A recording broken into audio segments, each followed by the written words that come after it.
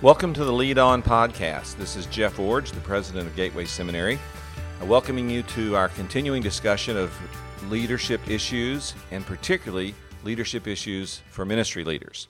Today I'd like to talk with you about a more personal aspect of ministry leadership, and I'd like to focus on those of you who are married and learning how to make ministry marriage work better.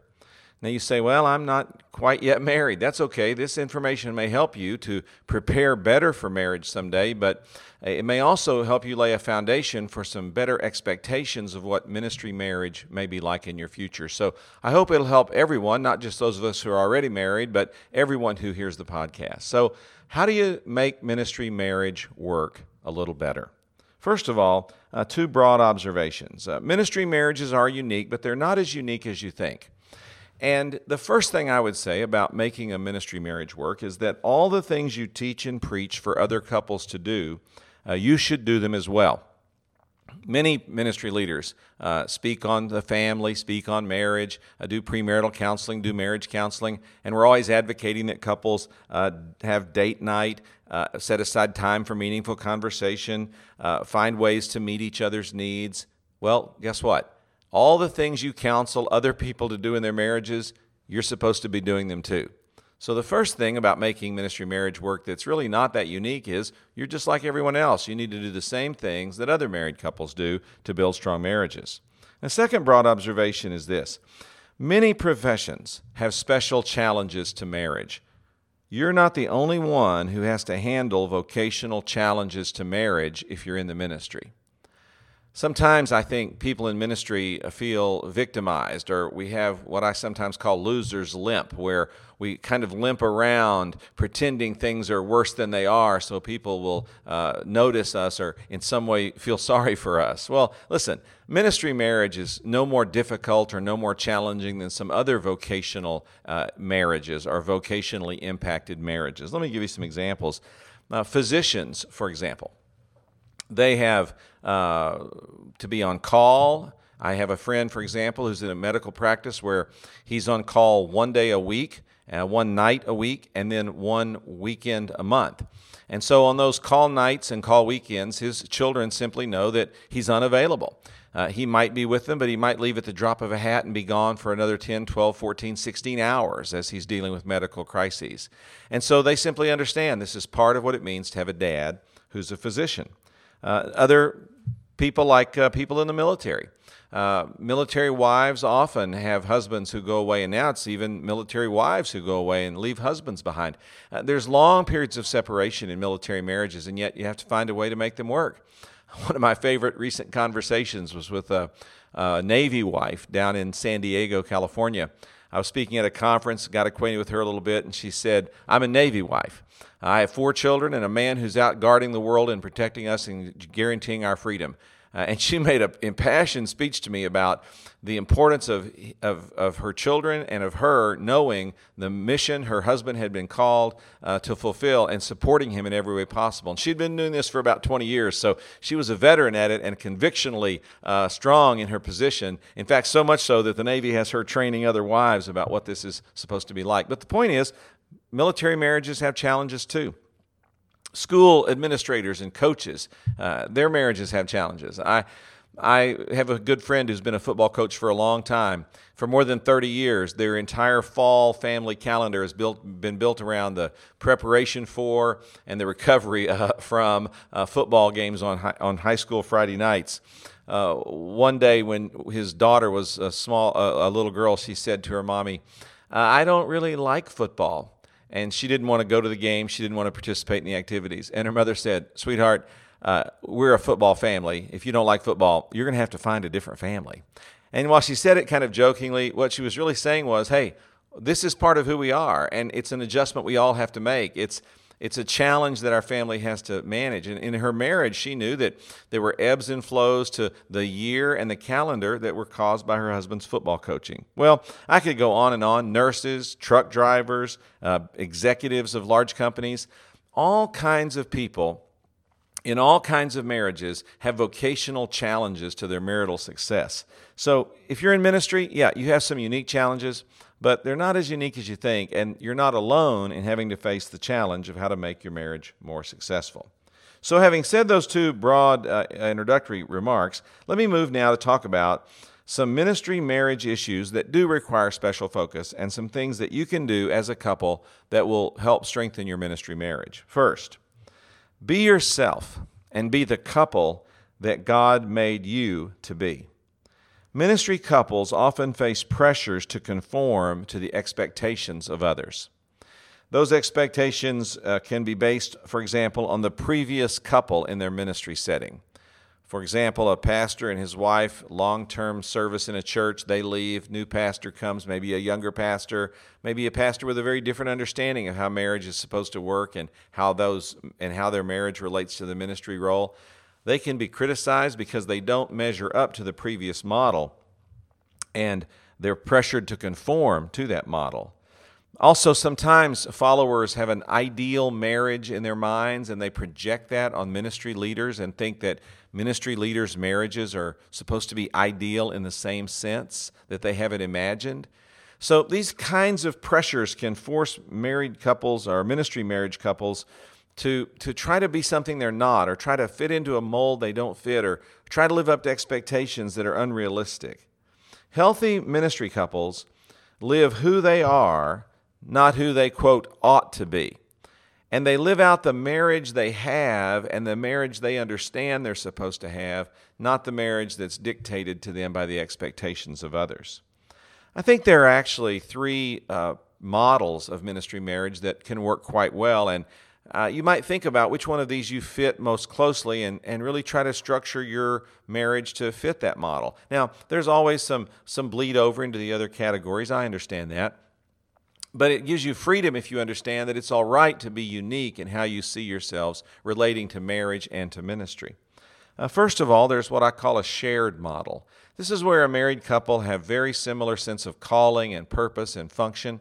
International missionaries often have this, where they both feel called into ministry leadership and to international mission service, and they both find themselves sharing the gospel and making disciples and facilitating church planting or serving in need-meeting institutions or organizations to try to expand the influence of the gospel. And while they may have to set aside other time for administrative duties or parenting duties, they still see themselves as partners in the ministry marriage, trying to fulfill what God wants them to do. Another model is what I call the compatible model, and that's really the model that my wife and I have. We both feel a strong calling into ministry, and we both brought that with us into our marriage. But we don't have the same understanding of what that means in terms of the outworking of our calling or how that even works out in our marriage. For example, I teach and preach and write and lead an organization. My wife is a preschool ministry leader. She's a mentor for women. She does some speaking and writing, but that's really more of an ancillary part of who she is, not the driving force of her ministry. And because of these differences in terms of how we see ministry, we're compatible in that we work together to accomplish some of the same goals, but we don't, for example, go to the same meetings, speak at the same events, mentor the same couples. We have individual spheres of influence, but we come together, and that reflects in our marriage. We have to make ways for our marriage to have that kind of freedom within it for us to do different things with different people in different venues, and yet still maintain the coming together in compatibility times that we can mutually support one another as in what we do. And that leads me to the third model. That's what I call the supportive model. And that's where a couple has one person in the relationship that's really passionate about ministry and called to be a ministry leader, and the other person's a strong Christian, but not necessarily really engaged in what might typically or traditionally be called ministry leadership. For example, I have a friend who's been a very effective pastor for a long time. And when you ask his wife, are you the pastor's wife? She'll say, well, yeah, I'm married to the pastor, but I really don't see myself in that role, in that kind of traditional sense. She has her own career. She has her own interests. She's very actively involved in their church. She's a Sunday school teacher. She sings in the music program. So she sees herself as a dynamic and committed church woman, but she just really never has identified as a pastor's wife or a minister's wife or a person that has certain offices or responsibilities or roles that come to her just because she's married to the pastor. Well, you might say, well, that's not a very traditional approach. Well, it's not, but it works for them. It's a very supportive model of ministry and of marriage. So what I'm trying to get you to see is that ministry marriage means that you must be yourself and the couple God made you to be. You're going to be pressured to conform by the expectations of others or by the ideal marriage that people envision you're supposed to have, but you'll be far healthier if you sort out what your ministry marriage is going to be like and the model that you think is best for you, whether it's a shared model, a compatible model, a supportive model, and you understand your commitment to ministry in the context of your marriage in one of those categories. Now, again, that doesn't mean that there's not some bleed over or some sharing of qualities within these categories, but it gives you a freedom to understand yourself for who you really are and who you were made to be as a couple and not try to be something that you're not or to live up to someone else's expectations. Okay, so a second major issue in making ministry marriage work is to set boundaries separating your ministry and your personal life. Now, well-meaning people will take from you all the time you will give. They have no real awareness of your work demands. They don't understand all that you do when they're not with you or all that you do that they don't see you doing. And this is particularly true in ministry because we do things that are very public. We preach and teach and write. We chair meetings and meet in counseling appointments.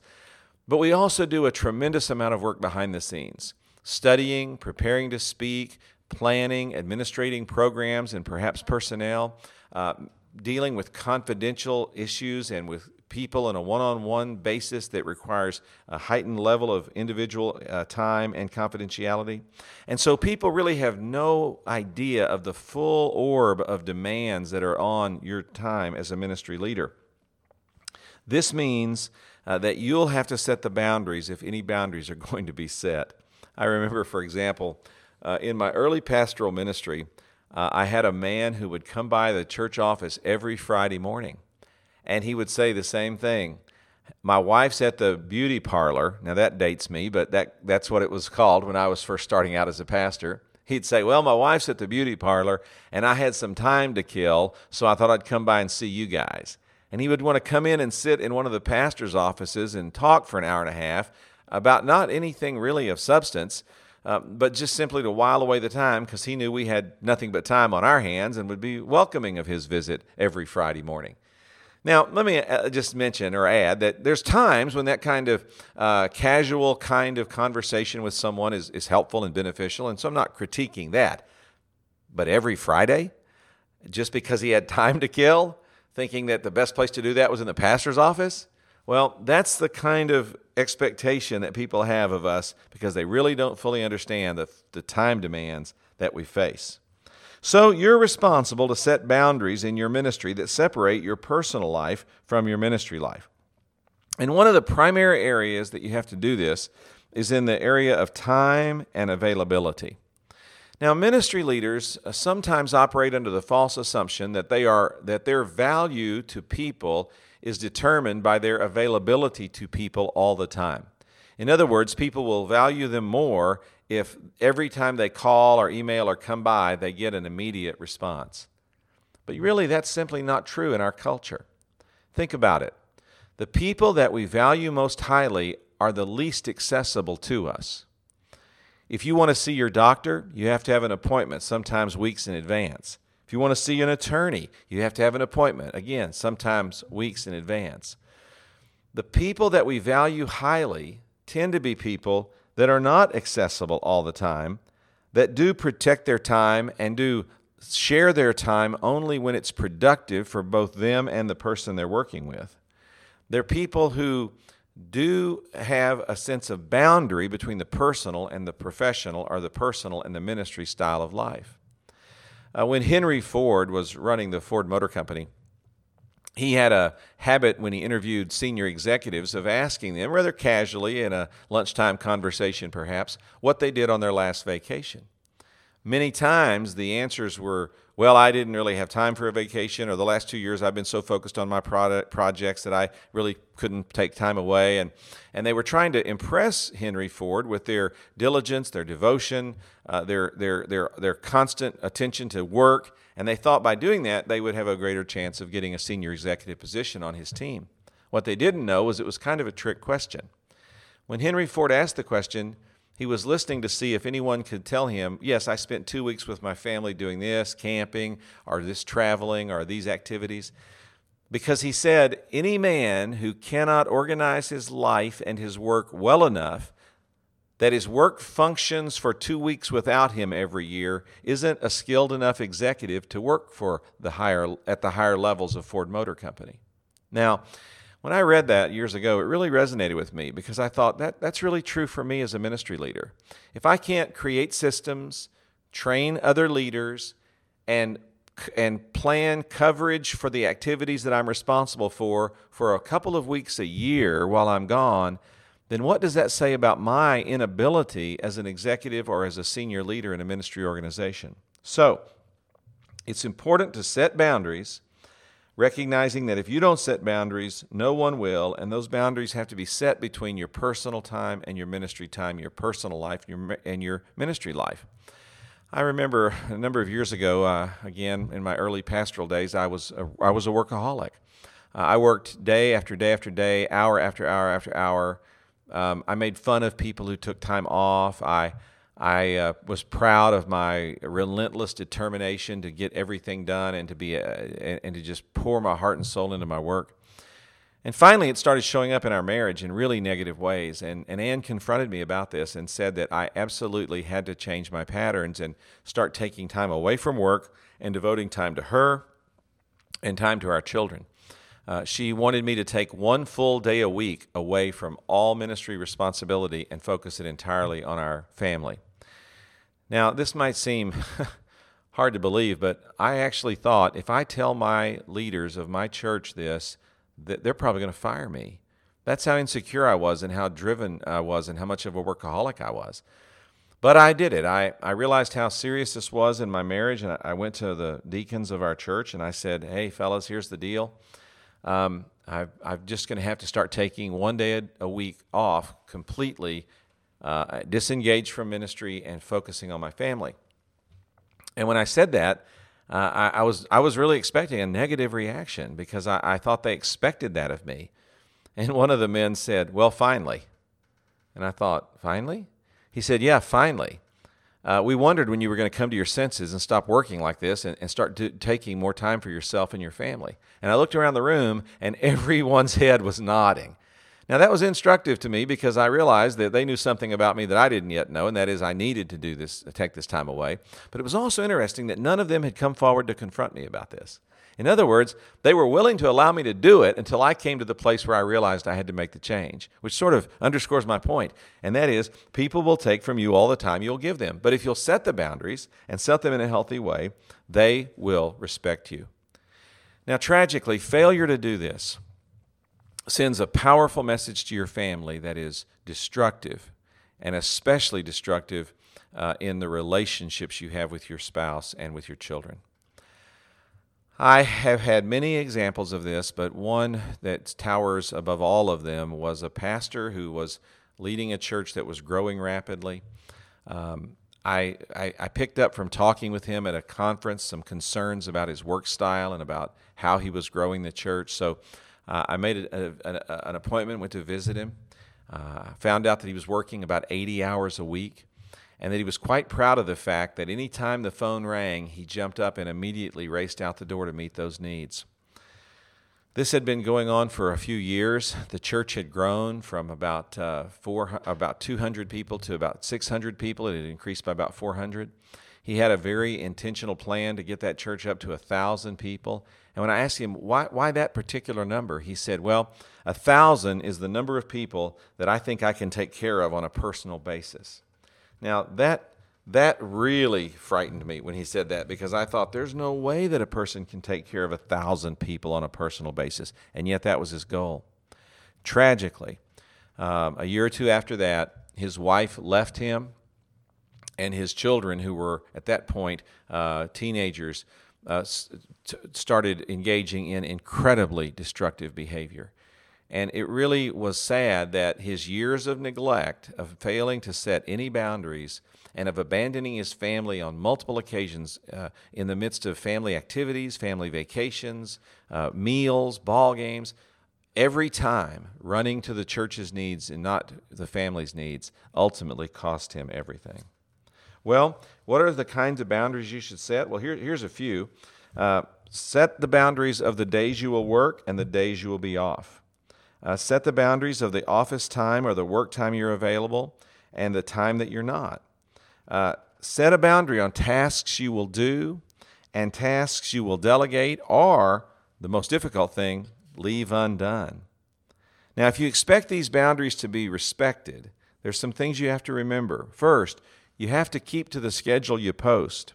And second, you have to work when you're supposed to be working. And third, you have to produce results which give evidence of time well used.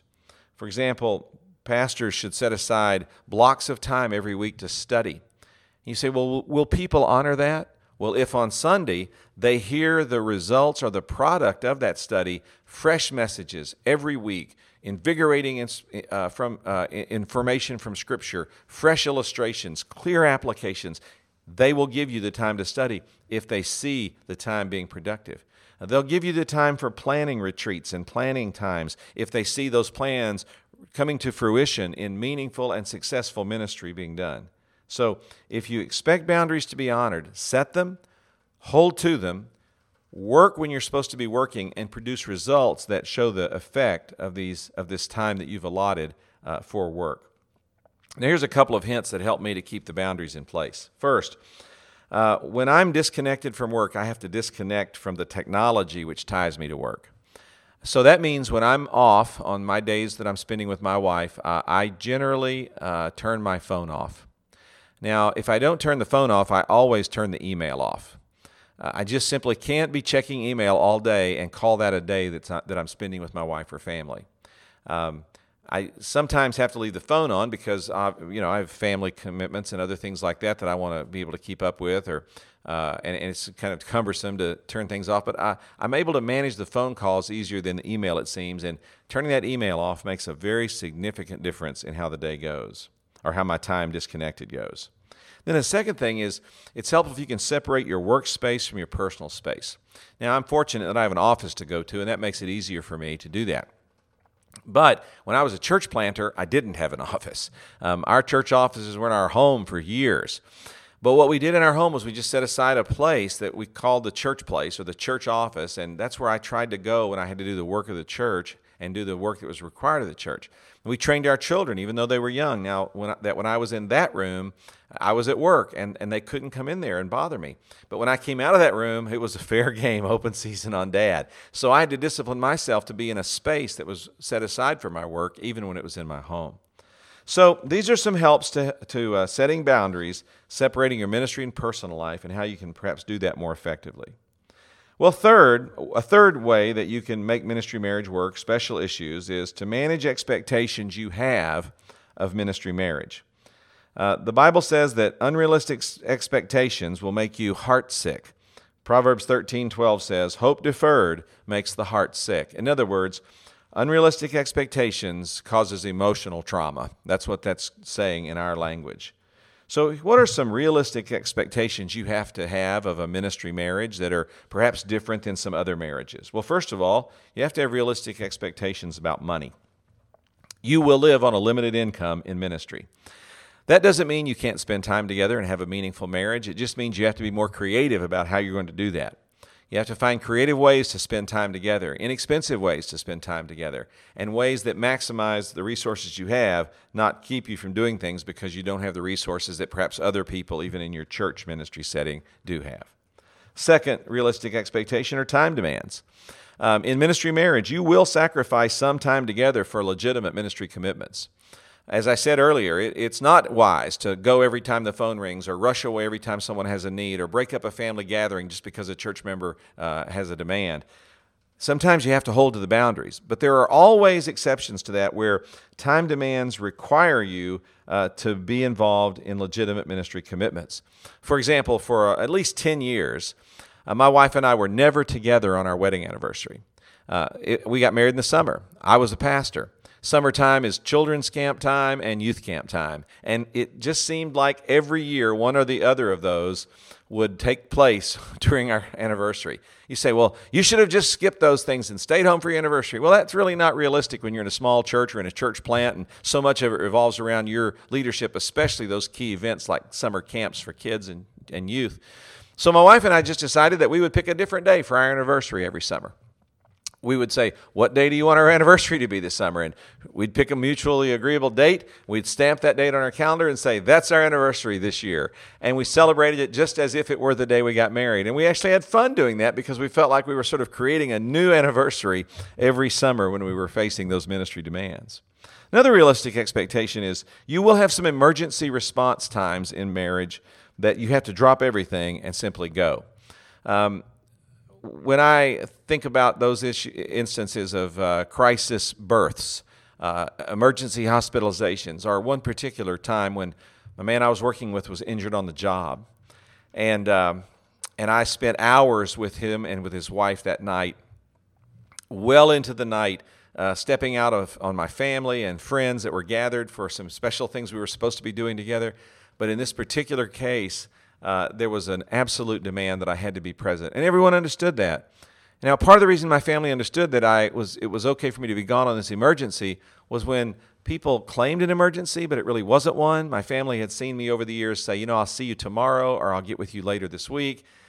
And they had seen me do that, and so they knew that when I really did say this is an emergency, they knew I really did have to go. And then another realistic expectations is in ministry marriage, you'll sometimes have some lonely times.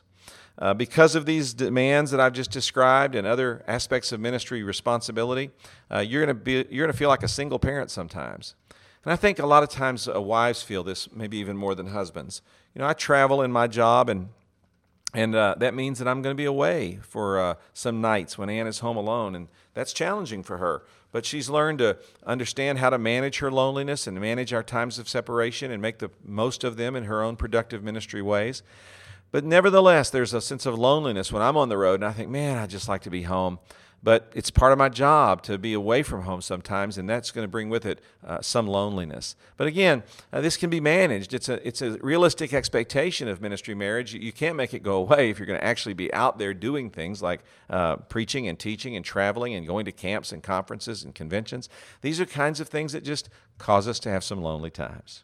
Well, finally, you can nurture your marriage, a ministry marriage, by sharing your life around something other than ministry. Now, we've been in ministry together for almost 40 years, and so obviously a lot of our lives revolve around our ministry commitments. But Ann and I have always found ways to do things that were not focused around our ministries. We like to go out together and do things that are simply fun and enjoyable. We like concerts. We like live theater, even like inexpensive community theater, things like that. We like to go out and be to farmers market type places and other kinds of places and just simply be together. We've had interests over the years that we like to be involved in that relate to travel or seeing different sites, or especially historical places that we've traveled to or that we've been able to go and see. We talk about these things. We dream about them. We make plans about them. There's a part of our lives that we share together that really is completely separated from and doesn't have much to do really with our ministry lives. And so it's okay to nurture your marriage and to nurture interests, activities, to nurture hobbies or other events that really don't have anything to do with being in ministry together, just have to do with being in life together and doing what you simply enjoy. Well, making ministry marriage work, it can be done. Many couples are doing it successfully. So just to review, remember, ministry marriages are not all that unique. We have to do the same things we counsel other people to do and recognize that ministry marriage is just one of the vocationally challenged, or one of the kinds of marriage that has vocational challenges. Like a lot of other marriages, ministry marriages have some unique challenges. Well, what are those challenges and what can you do about them? Well, be yourself and be the couple God made you to be. Set boundaries and hold to those boundaries. Manage expectations and be sure you have realistic expectations, and then nurture your marriage around activities that don't have anything to do with your ministry commitment or your ministry involvement. We've been married a long time. Mostly, we've had a very healthy and happy marriage. We've had some rough times because we made mistakes on a lot of the things I've taught about today. But all in all, ministry and marriage have been very compatible in our lives, and there's not any reason why a ministry marriage can't be mutually beneficial for the couple involved and profitable for the ministry responsibilities the couple shares. So today, make ministry marriage work. Make your ministry marriage work. It's worth the effort, and it makes an investment not only in who you are, but in the kingdom of God. So with that in mind, let's get back to work. And remember, always lead on.